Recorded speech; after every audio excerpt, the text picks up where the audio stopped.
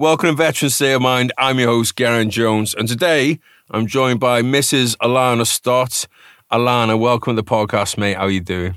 I'm so glad you didn't introduce me as Mrs. Dean Stott, so that's good. It's a good start. Does that happen a lot, does it? It does. I'm often addressed as either Dean's wife or the wife of the Special Forces guy, So Alana Stott in herself is a person. It's interesting. Although, to be fair, maybe like the wife of the Special Forces guy is to just tell people, do not fuck with this person or you will get fucked up. Yeah. But you're a busy bee. You have got a lot going on. Congratulations on your MBE. Well deserved. That was awesome. I mean, I'm not sure if I'll ever get over the pictures of Dean in a kilt, but... Or Tommy in what he called a quilt. It was a quilt. He hated it, and he hated everything about being fancy. My 7-year-old son. well, you look great, and I'm glad you had a great time. Well deserved. So congratulations on that. There's loads that we could go into. You've had an incredibly busy, incredibly impressive life. You're a prolific author. You've done all kinds of different things for all kinds of different people. You've got a few books coming out, so we're going to do a couple of episodes because if this was Joe Rogan, we might be able to fit them all in if we had a few hours, but we haven't. So I want to kind of start with your kind of background because we'll talk more in the next episode about what it's like to be a military spouse. But what was it like to be a military child, a pad brat, if you will? What was that? What was that like growing up? You know, my dad left the military before I was even born, so I actually didn't spend any time in the military world. He was in Northern Ireland, and then he got out just before I was born. So, and that was a kind of a choice he made because he was in with my brother. So him and my brother were raised by my mum when he left. So she was a single mum. She had a third child as well. So she was raising 3 kids in Aberdeen, Scotland, a kind of council estate there. Super impressive woman who worked 3 jobs. We always had food, we always had clothes, etc., etc. But any sort of extras was all on us. So that was where the working life really began. So I started working when I was 11. And from there, that was the way we were brought up, is you want it, you work for it. So you started work at 11. By age 12, you had 2 jobs. I actually did, yeah. You know, like you said, like that was the way you were brought up. But was it something that you embraced, or was it something that? I mean, right. So right now, for people, because obviously we're just recording on audio. You're in First Form HQ right now. We've had Andy on the podcast. Kind of entrepreneurship is, I think, a trait, a talent that some people, obviously it requires hard work, but it's something that maybe, do you think it's in some people? Was it in you? Is it something that drove you? I guess when the question is nature or nurture, really. My older brother, he wasn't so interested. I wanted things. I wanted to do other things. So money is a requirement of that. Like, one of my biggest passions was always helping people. So those were my 2 things, where I like to make money and I like to help people. So those 2 things kind of combined. So 11, my first job wasn't even paid because the guy said that I was too young to pay. I wasn't too young to have working in his place, but I was too young to pay. But what it did do was it was a railway cafe down the train station, and they had these ham and cheese croissants, and ham and cheese croissants were like a luxury in my world. So I worked for food, and what I would do was I would use that experience to learn about, working in a till, working customer service, working in the catering environment. And so when my next job at 12 came up, I had this experience already. So I wasn't just walking in the door at 12 years old saying, pay me. I was saying, well, I know how to do this. I know how to do it. So I got £1.50, I think, was the salary when I went to the fish and chip shop. But this guy was a raging alcoholic, basically. And he would just basically open the door, turn on the fryers and head off to the pub and just leave me to do the work. So I probably done a lot of food poisoning at that time. Again, and that was like where I guess the management head came on, because it was just all on me. So I was in there doing these things. And then really out of the catering, it was when I was about 13, that was when my brother went, well, actually, I see Alana making money, so I want to get some of this. I want to be able to buy stuff. So he asked me if he found this job that was in telemarketing, and he said, would you mind calling up to get me this job? Because he was too embarrassed to make the phone call. So I called the lady, and the lady spoke to me, and she was like, yeah, sure, we'll have your brother in, but would you be interested in coming in? I was like, yeah, sure. But it was a commission only job, something I'd never really heard of at this time. And it was how much you sell is how much you make. So I was like, that's cool. I can do that. Went in and I learned everything there was about the sales process there. And then I guess as I spent a bit of time there was as my mum was getting more and more sick. So what had started off with like, this gets me extra treats and extra luxuries. Was now starting to become a more of a necessity because she was getting sicker, so she couldn't do her job. So there was bills needing to be paid. So our money was starting to go to helping the bill payment. And then when she ended up in the hospice and it was kind of over for her, the full responsibility then lay with me. So there was like 3 jobs that I was doing while going to school and while my little brother was just 6 at the time as well. So there was a lot to kind of juggle. But what you learning was about that art of management and balancing and all these things that come into, I guess, the working life, a woman as well, because later on that skills that I developed at 14, 15 came when I needed them, when I had 3 children myself, had businesses and a husband to manage. So you mentioned you wanted to help people. Where did that come from? I guess the biggest influence on my life, my great auntie Molly. So she passed away a couple of years ago, and during COVID, she was 95, and she was born 1924. She worked all her life, like that was her thing. She never had a day off sick, never married, and never drank. That was her secret to longevity, I guess. No men and no alcohol. But she really taught me the importance of helping other people first. So even as young kids, it was, you get up and let somebody sit on the seat on the bus. If somebody needs a hand with something, you help them. If you can help someone with their shopping, you do. So the little things that you can find and develop as you grow from a really young age, there's always someone that needs help. And she taught me that, and it kind of was embedded in me. And I guess I realized really young that it feels good to help people. And the more that I would see people that needed help, I would say, well, I've got these abilities that I can help them. So I'm going to do it. And that really was a super young age. I think I was about 8 when I seen the issues in Ethiopia, and I was like, I'm going to do a sponsored famine and raise some money. So there was always, I would see problems and I would want to help them.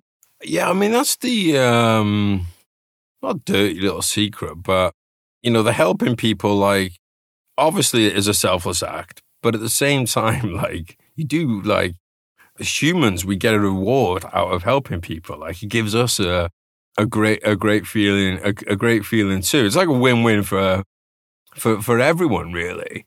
Was it like a conscious thing that you had in your mind, or was it just because you'd seen it through example, you never even had to think about it? It was just there. This is just the way we do things.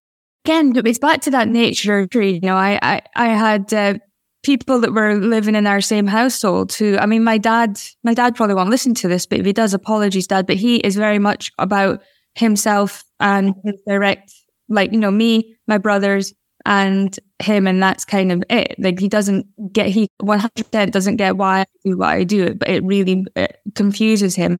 But for me, it's just always been in me. So I guess my mum was probably a really kind person, and she always liked helping people. Some of my siblings maybe go the other way, but so I've never been able to answer that nature and nurture. I just know that I've always since a really young age thought about other people and like enjoyed helping other people. And yeah, 100% there's a karma side of it. I always find that if I'm having a bit of a shitty time, or if things aren't going so well for me, I do something good for someone else, just some random act of kindness, and things always start to improve. So there is definitely some sort of karma element to it as well, but it is a feel-good factor. So you mentioned when you first started doing that job, you're working for food, essentially. It was like a bit of a barter kind of economy. Where do you stand on, without trying to get too political here, because, like, there's a lot of, and I understand some of the reasons for it, but we hear a lot of time now about, we've got to raise minimum wage and everything like that. Now, if that was the case, you never would have had those jobs and those opportunities, right? So, where do you kind of stand on that? So when my mom got really sick, so she was in the hospice and we had the 3 kids at home, and we applied for some help because there was rent to be paid, there was bills to be paid. But my brother had started university and he'd been given a grant for books, which he'd already bought all his books. But that came into our total income when we'd done the calculation. So we got £10 a week was how much we were given by the government to help the family. So this was a 6-year-old, a 14-year-old and a 17-year-old. And I remember there was a guy up the road who was like a raging alcoholic, drugs, all the rest of it. And he was getting like loads of money for having these issues. So I used to look at that and be like, I never want to be relying on anybody. Now, I do understand that some people can't help it. And there's always a circumstance where a person might need a little bit of a hand up. But fully support someone on 100% basis, I think is a disservice, because everybody needs to learn to fight for what it is that they want. Now, like, I'm a woman who was growing up in Aberdeen, which is quite a Masonic area, I guess. And there's always been that kind of battle of what women can do. So there's a lot of women who'll go out there and shout about equal rights and about equal pay. I've never been that woman. I just go and I prove what it is that I can do. So if I have to start on the lower wage and then go and improve, I'll do that and I'll show like what I can do. And then I'll say, a lot of people ask me, it's right in how to ask for money. People have said, how do I get a pay rise? And I've heard so many people ask for a pay rise and they'll be like, well, I've been here for a really long time and I just deserve it. Or Jez has got more money than me, or he's doing this. That's bullshit. You need to approach it in the way of, well, these are the facts and figures. This is what I do for the company. This is how I've advanced it. Have that information there, prove that you're worth that money that you're offering, and then give them no reason to be able to say no. So if you have to start at minimum wage, or if you have to go in at a lower amount, just make sure you've got the plan of how you're going to get to that next stage. But what is the minimum wage in the country? I mean, I was on £1.50 on the first part. I'm not actually sure what minimum wage is in the UK right now, but if you don't want to be on that low amount, then put a plan together to how you're going to progress through that company and show them that you're worth more. All right, one silly question before we get into a serious one. Have you ever eaten battered Mars bars? Is that a thing in Scotland? I have. Do you recommend? It is amazing. I had to ask that one because you were working in the chip shop. I had to know. Let's get into something more serious, right? You're a highly driven person. Sounds like you always have been. How do you manage in a workplace? Because let's be quite honest, not everyone's a highly driven person. How did you and how now do you deal with people who aren't on that same kind of wavelength as you? So when I was working in the bank, we were on a salary, but we were on a commission basis too. So you could earn your basic and then you would earn some more for more work you'd done. So every night I was working, like I would work and make all this extra cash. And when I got the job in the bank, and found out it was unlimited. So you could literally earn as much as you wanted to earn with how hard you wanted to work. I was like, this is amazing. I'm going to earn so much. So my staff, I just automatically believed that they would be of that same mindset and they would want to 5 o'clock, they would then want to have a cup of coffee and move into the next stage to earn all this money. And there was one woman in particular that I just couldn't get her to work. I just couldn't get her to she worked okay during that 9 to 5. But then as soon as 5 o'clock, the coat was on and she was out the door. There was nothing I could do to get her. I was like, look, there's all this money to be made. You're not even trying. What's wrong with you? And then there was this one night that it was a late night in Scotland. I was getting ready for my shift. The 5 o'clock hits, her coat's on, she's out the door. And, I'm shaking my head as I'm making that pot of coffee, watching the snow fall outside. And I watch her come out of the building and she runs across and she's got this huge smile on her face. She's super motivated. I've never seen that motivation on her. She is on it. And I'm looking across to and she's running across and there's her daughter who's just had a baby. So her little granddaughter's in the pushchair and she's embracing the daughter, picking up the baby, just so, so happy, really happier than I've ever seen. And I just thought at that point, the penny just dropped. I was like, this is her motivation. This is literally her motivation every day is to get to this moment. So I started studying motivations a bit more and finding out about the motivations that people have. And then that was my first task for every new member of staff that I ever worked with, was find out exactly what motivates that person. And then I do it with like people daily life, my friends, my family, my work colleagues. I find out what motivates them, and that helps me get them to do what I want them to do. So that would be you can't get people to motivate by your motivations. Doesn't work. That's a fucking great point. And I mean, that is applicable to business. It's applicable to the military. It's applicable to sports teams. It's like, that is universal. So listeners, get your notes and pen book out now. Write that one down, because that is fucking gold. All right. You've written a book. No, you've written several books. We're going to concentrate on one today. And the reason I really wanted to talk to you about this is because I'm sure you're the same way. I'll get people hit me up on Instagram. Never spoken to them before. Get a DM. Hi, I'm doing this thing. Can you contribute some money to it? No previous relationship, no plan, no nothing.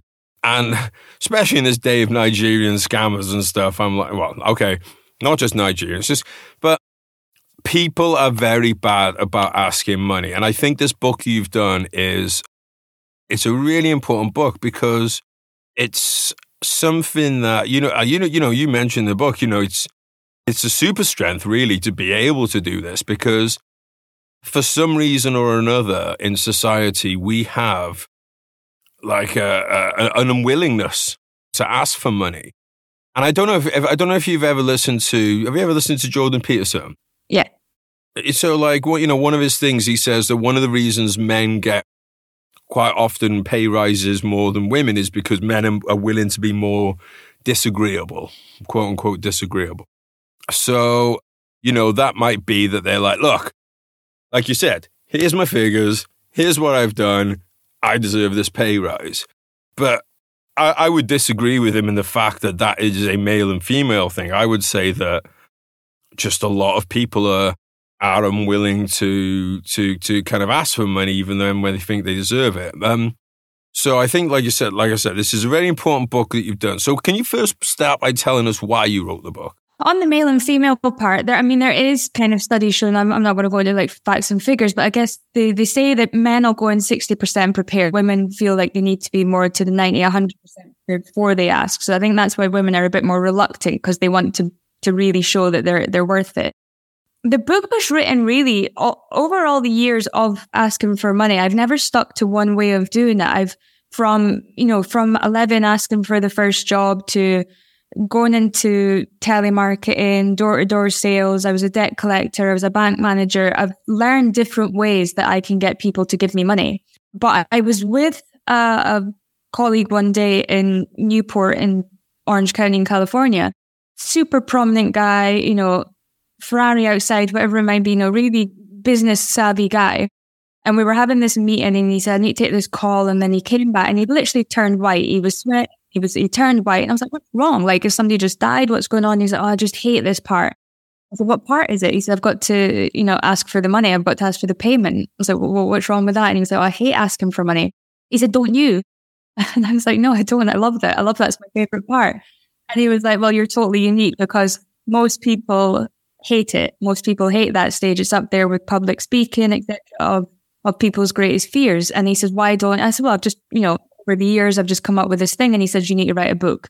And I guess that's really where the conversation came from. And I thought, well, I could write this down. And it was initially, I was writing it down to help nonprofits, because a lot of people would ask me to help them with fundraising. So I thought, if I write something down, and then it just, as I started coming up with why are people scared of asking for money? What is it like when people do approach people on the internet and say, give me some money? Like, how awkward can it be?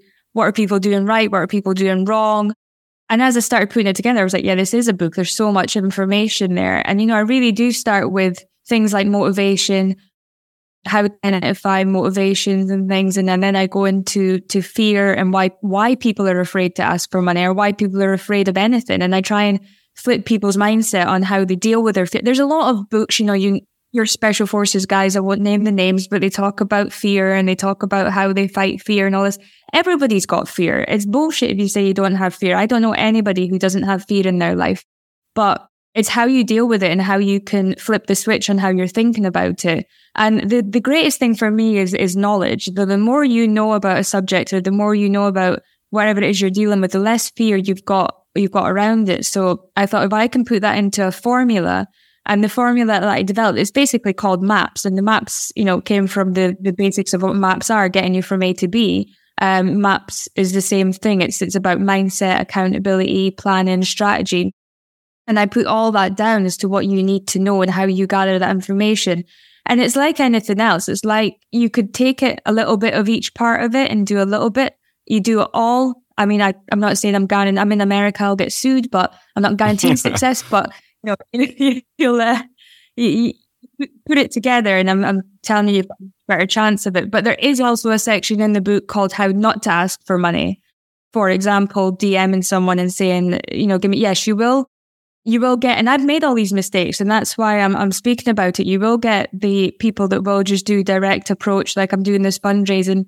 And a lot of the time the direct approach like that happens because this is a cause that is super important to you. It could be, veteran suicide. It could be human trafficking. It could be childhood cancer. When you take on that cause, you take it on full-heartedly. So when somebody else doesn't just accept that DM saying, give me money, it's almost like, why would they not? That's when you're approaching it the wrong way, because you're approaching it as a cause and you're expecting everybody to feel the same way about it as you do. You have to approach it like a business plan, like you were looking for funding in your business. You need to sell them on what the benefit is to them. Now, if that's that specific topic, say, let's just take veteran suicide. If you approach a fellow veteran who is passionate about that subject, you're likely that they're going to join in on your cause. But if you're approaching someone who knows nothing about the community and knows nothing about that area, you need to sell it in a way that this is how it's going to benefit you. This is how it's going to benefit your company. So however you're looking at it, you need to make sure that you're looking at it like a business. Fundraising in itself is a business, whether it's nonprofit fundraising or whether you're fundraising for investment in your company. Treat the fundraising process as a business in itself. Right. And we all have a finite amount of money, and we all have causes that we believe in. I donate to charities, and they're all cat charities because that's what I care about. So veterans can fuck off, honestly. But like, I was actually thinking about this the other day, and unfortunately I was at I don't want to call it a funeral, but like a remembrance of life on Friday. And, they had a collection there, and it was for the palliative care unit who took care of our loved one. And I never would have thought about contributing to that cause before. But all of a sudden, that cause has now become very important to me, because you see what they do and you want to pass that on. So I think that kind of specificity is very important. Now, I'm a big believer on this podcast in not making a podcast a free audio book, right?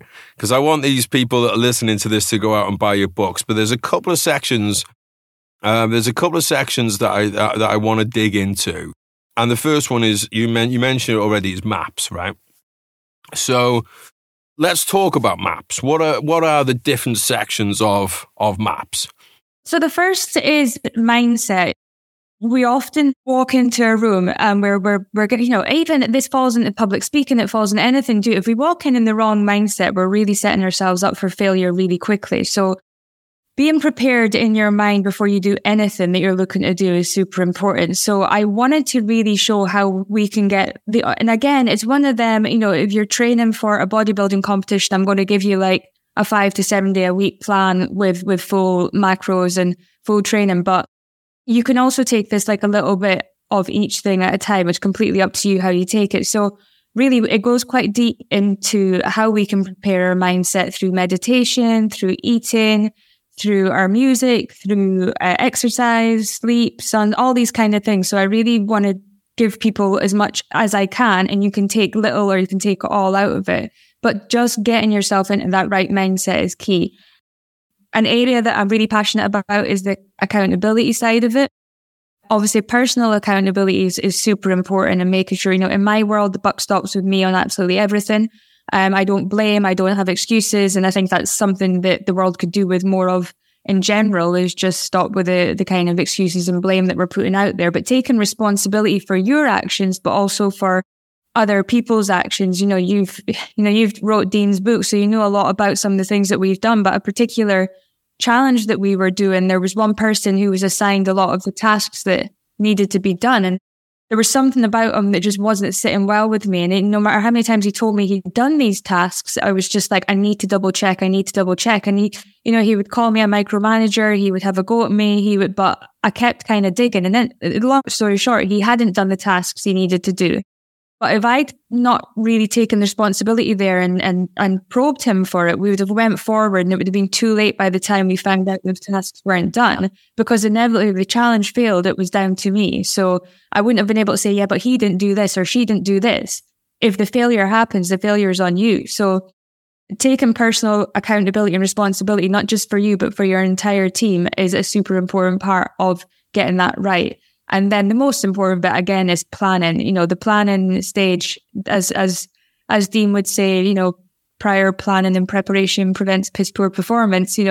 That's everything. If you can get to that start line, 75% of the work's done getting to the start line. The next 25 is actually just doing it. But everything that comes in the plan and the who, what, where, when, why is what I wanted to get in there, and what you need to know. So knowing your audience, knowing your team, knowing what your win is. The amount of people that I speak to, that they ask for money. Well, what are you raising money for? I'm raising money for cats.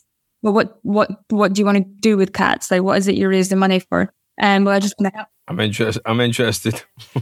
What is it you want to help with? And then they won't have an answer. I just want to help cats. Okay, so is it cat illnesses? Is it this? You need to know the details and know these things, because when you're speaking to an investor or a donor, they're going to want to know these answers, and it's going to tell them how much you know about this. And then putting that strategy into place, so using sales techniques, using things like the power of silence, all these types of things that people need to adapt and perfect, really. The more that you can do of mindset, accountability, planning, strategy, you're going to get a better result. And correct me if I'm wrong here as well, but like you and Dean raised it's £1 million, the Pan American Highway, and yeah. The people with a lot of money have a lot of money because they understand money. So, like, if you're shaking a tin for £1, that person doesn't need to know a lot about money. But obviously, the higher figures you're going for, the more detailed the plan has to be, because these people are successful business, successful financially yourself. You've got to meet them on that level. Yeah. And I think that treating people, when I've heard it before where people are like, I'm going to hit this guy up because he's rich and I'm going to ask him for all this money. It's almost a disrespect. This guy is, let's just take, first form, we're looking at Andy Frisella, for example. He has worked hard to build that business up. He's done the sleepless nights. He's done the sacrifice. He's done the hardships. He's done the failures. He's done all the pain that goes through building up a successful business. And then some chump comes along and says, give me your money because you're rich and like, I need your help with something. It's really disrespectful. And then what's even more disrespectful is he might even actually give him the money, and then he'll completely ignore him for a year. And then next year he'll come back again and say, right, you done it last year, so give it to me again. So how you treat your donors is absolutely everything. So if you want to get somebody to give you, whether it is £1 or whether it's 50 grand, treat them with the kind of deserve. Yeah, the guy on the street shaking the tin, you're going to get the passers-by. But if you're walking into someone's room and you're saying, look, I've got this fantastic podcast, I'm looking to get sponsorship. I know this about your company. I know this about what it is that you're doing. This is what it is that I'm doing. This is how I think we align, and this is how I think we'd work great together. This is the benefits to you and how it would enhance your business or your personal profile. Having all that information and showing them the respect that you've done that research is going to take you that step further than just saying, well, you're rich, so get to me. Yeah, I mean, it's big word coming up. Specificity is important, right? So if you've got a podcast about the gym and you go to Rolex watches and ask them for a sponsorship, what's the return? So you go to a supplement company, so that, yeah, I guess that comes into the planning too. Yeah. Finding the connection is really good. I put a lot of research in before I'll contact a company. So sometimes it might not be super obvious, but sometimes you can find that company's, most of them have got their CSRs available on their websites, their mission statements and things are on there. So you can go on and you can find out a lot about a company and specifically what area it is that they're looking at helping or supporting. And you might not necessarily find an instant connection, but you can sometimes find, for example, if you're looking at a company who is working specifically on their CSR, their corporate social responsibility is about mental health and children, but your charity is more human trafficking. Well, child trafficking, the mental trauma that it causes, you can connect that in some way. So that's part of the planning process, is making sure that you're finding those connections before, as you say, walking into a room and saying, I just like this company, I want them to be part of this. So what's the difference then between planning and strategy? So the planning is about, having all that information to hand. So you're really doing all this fact-finding mission. So what are they? Who are they? What are they into? All that stuff I've just said about the CSRs, etc. The strategy is more about how you're going to do it. What is the approach going to be like? How you're going to do the discussion? Who's going to make the pitch? You've got a big organization. Are you going to go in, or is your team going to go in? Are you going to do it as a kind of Zen style presentation? That's the strategic. It does mix. The planning and the strategy do mix, but the strategy is more about pulling your skills into place. So using your the things like the power of silence and your sales process and all these things. The planning's about building up the entire amount of what you're going to be using to put the strategy into place. So you've mentioned the power of silence a couple of times, which is definitely something I need to work on myself. Please explain the power of silence. It's an interesting veteran thing as well, because you lot never shut up. So it's something that I with Dean a lot. But we are awkward fillers as humans. We don't like that moments of quiet. We like to fill the space. So I feel like when you've done the pitch and you go in the room, I've worked with a lot of salesmen that just can't close. There's now apparently specific jobs for closers, for people that just come in and do the closing, because people really find it awkward to close a pitch. So you would go in there and you would do everything. You put all the plan in place. You've done the strategy. Everything's gone really, really well. You've talked. You've said everything you needed to say. You've got it all down there. And then you just keep talking and you just keep talking and you just keep talking. You don't give them any chance to absorb it, those few seconds to just take it in, because it's really uncomfortable and like nobody's talking. So I'm just going to keep speaking and I'm just going to keep filling. But something that I talk about in the book is the practice of the samurai, similar to how they adapt their mindset. They practice the power of silence as well, and how that moment of complete silence is your time to win. Whoever kind of breaks first losing. So they will feel the need to fill it if you don't. So you want to be, if you can master that, and I always say 10 seconds. 10 seconds is a good masterful time. It doesn't sound a lot, but if you stay silent for 10 seconds, it can get really uncomfortable, and then they'll start to fill. And that is when you're going to get your wins and you're going to find out information. If you keep talking, you're not getting that. Well, I remember the first time you and me met, and I turned down a coffee and you went like, oh my God, is this what you want? You without coffee? So yeah, you taught me this lesson earlier. I'm still learning on it. Right. Like I said, there's so much we could go into here. There's everything from gratitude, value, engagement. It really is I'm trying to keep my swearing down. It really is a brilliant step-by-step guide. And like I said, the reason I feel like this is so valuable for the audience is because we have veterans coming out looking to get into business, which often requires investment. I would say, and you know this yourself firsthand, I think veterans are fantastic when it comes to charitable causes and everything like that.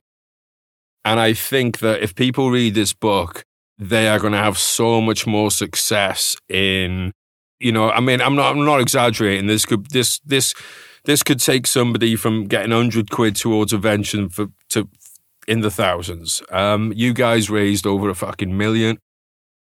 one of the things I loved about it is you reward the investors.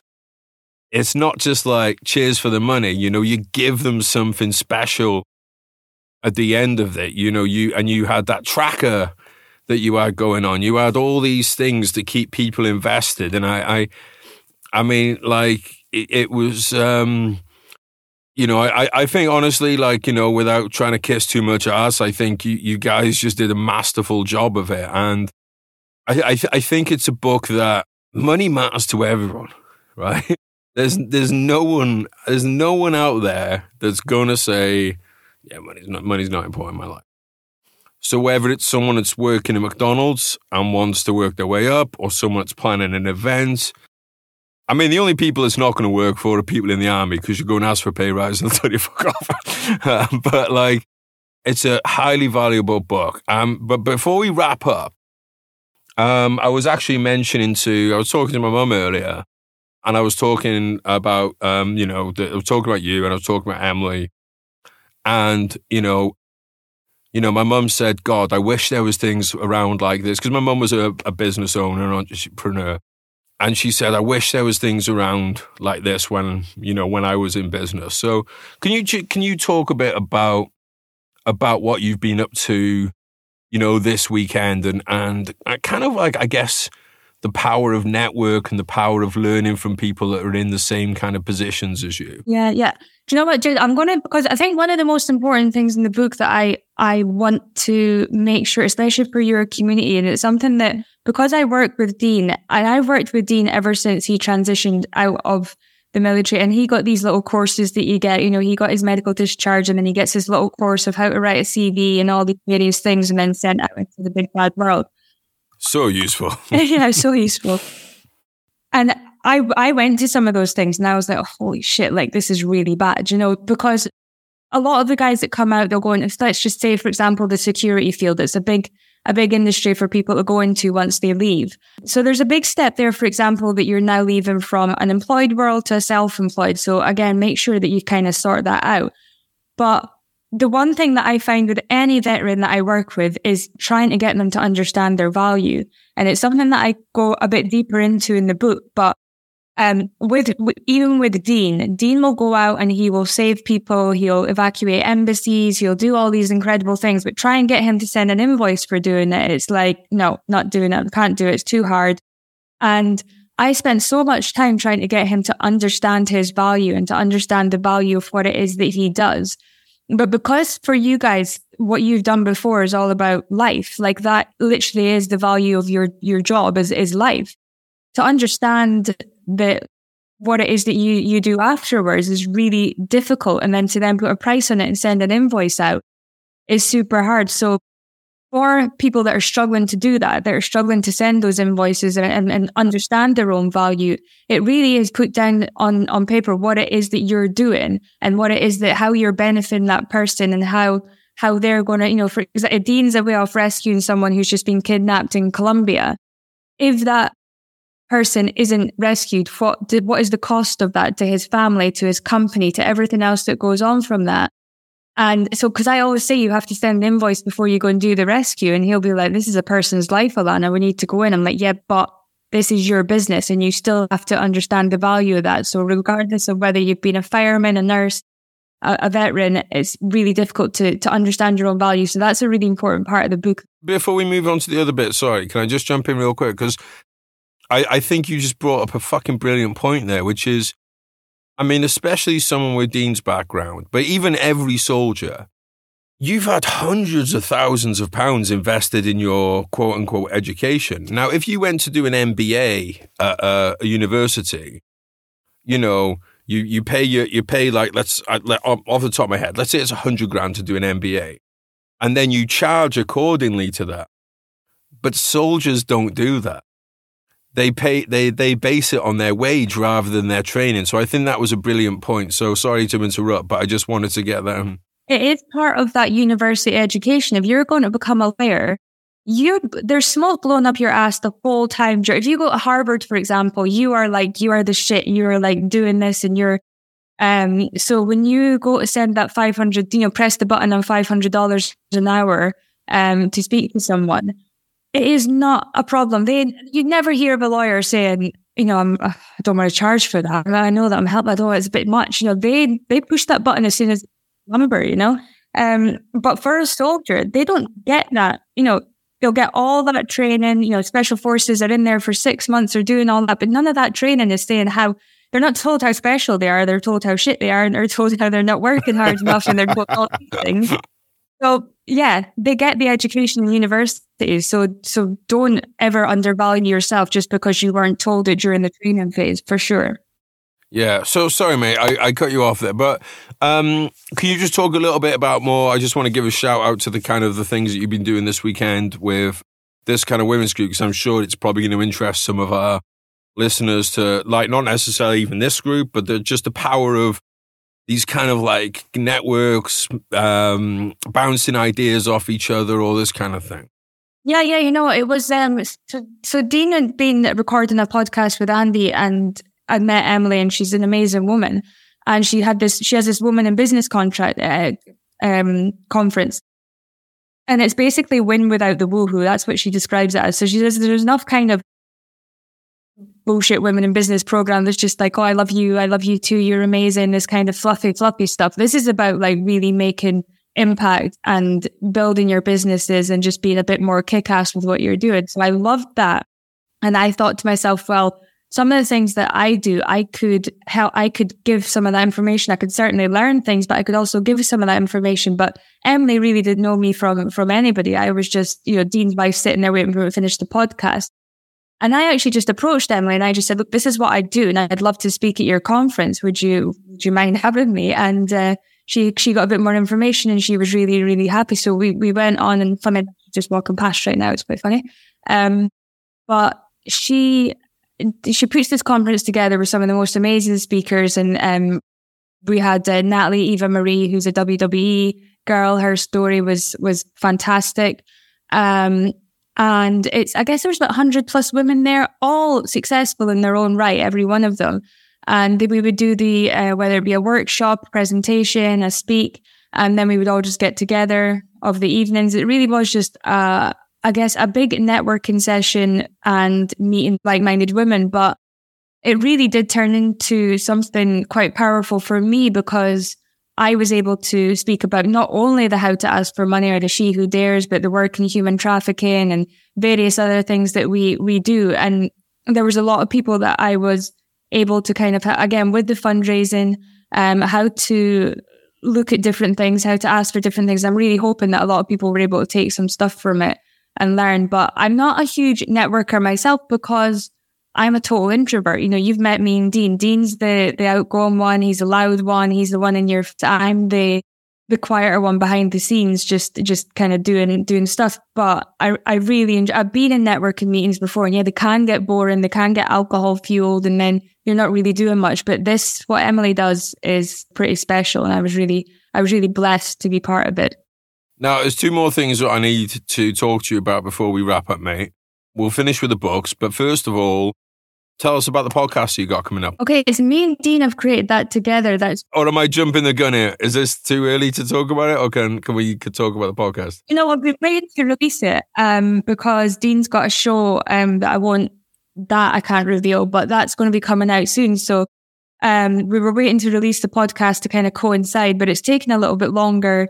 So we're going to release it really soon, so it's totally fine. But we came up with it together, really. I said that Dean needed to have a bit more of a voice out there. And I really enjoy doing podcasts, and I enjoy talking about certain things, the Q&A style of things. But we spoke about the dynamics of our relationship. And our relationship, as I've just said, is Dean's out there doing his thing, and I'm kind of behind the scenes doing all the background stuff. And it's been that since we set up the security company. Dean's always on the ground. I'm always doing logistics, planning, all that kind of things behind the scenes. And specifically when it came to the bike ride, sure, Dean broke the 2 world records and, done something that was like out of this world amazing. But I was doing the fundraising and the planning and all the things that went on behind the scenes. And it took me to, every time I would see someone do something amazing, I always kind of went, oh, who's behind him? Who's kind of done or her? Like, who's doing it? And I would learn a little bit more about that person. And then I would realize that there was like this dynamics in these types of couples that was unique. But I feel like there were so many people, like normal people who are in that same position. You know, maybe you've both got ambition, but then one of you has to stay back with the kids and one of you goes out to do the job. One of you kind of gets that glory moment where the other one's always just kind of handling things behind the scenes. And I wanted to find out what the dynamics were of that. So we really just started interviewing couples and pairs. And it's been fascinating because so much things are very similar in these kind of groups of people. And many people that you see like front and center, they're like, couldn't do any of it without her, couldn't do a thing of it without, I'd still be stuck like working in the gym or whatever. So we're finding it really interesting. And we think it could really, really help people, especially those people who are in that situation where they're starting to build that resentment around the people that they're with, and like, he's getting all this and who am I? And I've lost my identity. I don't know who I am anymore. So that was the aim, is to help people. So it's called Behind the Scene. And I think we're looking at releasing in August. Well, I'm looking forward to that because I don't know if you caught the end of Wimbledon yesterday, but, you know, the first thing the guy did when he won was get up in the box and like hug all his coaches, his family, you know, and because he knew he wasn't there without any of those people. And, you know, I love that. So I'm looking forward to that. Now let's finish with where's the best place for people to get the book? So I'm going to say Amazon. Like you're in the UK, Jess, so I'd get you to search it for me. But Amazon's probably the number one. Sorry to interrupt. I will link it up in the show notes. But do you have signed copies or anything like that? Yeah, I've got in the US. I've got signed copies. I would love to have some over in the UK as well. I'm so sorry. I know that's your audience too. But yeah, Amazon, Barnes and Nobles, all these kind of usual book selling places. Alana.com, I've got signed copies on as well. And then, you know, Instagram, etc. You can hit me up if you need anything. Brilliant. Let's finish with anything that's on your mind that you'd like to tell people before we leave. It doesn't have to be Churchillian, but if you've got any messages, if you just got anything that you want to promote, anything that you want to leave people with, because we are going to have you back to go over your next book, which I'm really excited about. I mean, like I said, you're a prolific writer. You've been banging them out, and I think the other book deserves its own episode. So we will have you back. But if there's anything you want to leave, anything you don't want to promote or anything like that other than the book, then now's your chance. You have a lot going on. With How to Ask for Money, She Who Dares comes out on the 31st of July. I've got the 3 kids books that are coming out throughout the year, but they all follow the same theme. So Behind the Scenes podcast, it's all about just really getting off your ass and just doing and just being like, there's just so much complaining going on in the world. There's so much victimhood and excuses. And it's just like, if you want to succeed, none of that's going to work. So I think each one of my books, whether it is How to Ask for Money, showing you how to actually be successful in fundraising. She Who Dares is about empowerment, I guess, and it's about how you can overcome absolutely anything, and where you start doesn't dictate where you live. And my kids' books are called Live Your Own Way, Who to Help Today, and Me and My Friends Play. And they're all based on living the life that you want to live, and a life that helps people, and a life that is fulfilled. So I feel like that's my theme, and that's what I'm trying to carry out through each book, is about the giving back side of it as well. You're going to be getting another MBE at this, right? How many MBEs are you allowed to have? You're going to have a roll like that. But it's been an absolute pleasure having you on, mate. Hopefully I'll be seeing you in October. I will be out in Southern California, so please prepare a hammock for me. You can spoon with Dean. I've told you that anytime. Won't be the first time. You know the story about me and him sharing a bed? No? Do I? So when we went down to London to do the meeting, we basically had a choice. They said, well, you can have 2 rooms or you can have 1 room with a desk. So we took the room with a desk. Me and Dean were in bed together watching Bake Off. And I said to him, do you reckon this is the first time a ghostwriter slept with the author? You didn't know that? That's unbelievable. I didn't know you got offered the 2 rooms as well. That's kind of disturbing, because you could have just taken 1 room with a desk and then took the other room and somebody could have slept in that. You know, you had that option by the sounds of it, but you didn't want that. So it's a bit strange. Not an option for military guys. I gotta say, he's a nice, cozy sleeper. Mate, thank you so much. Please say hello to Emily and Andy for me. I really appreciate your time. I'm going to link everything out in the show notes, and we'll try and get you on as soon as possible to get it around the release date. Recommend everybody check out the book. But the problem is, next time we do a book together, now you're in trouble because I read this book. so, mate, thank you so much for your time, Alana. I really appreciate it. Thank you for the work you've been doing. Congratulations again, and all the best, mate. Take care. Cheers, mate. Have a good day.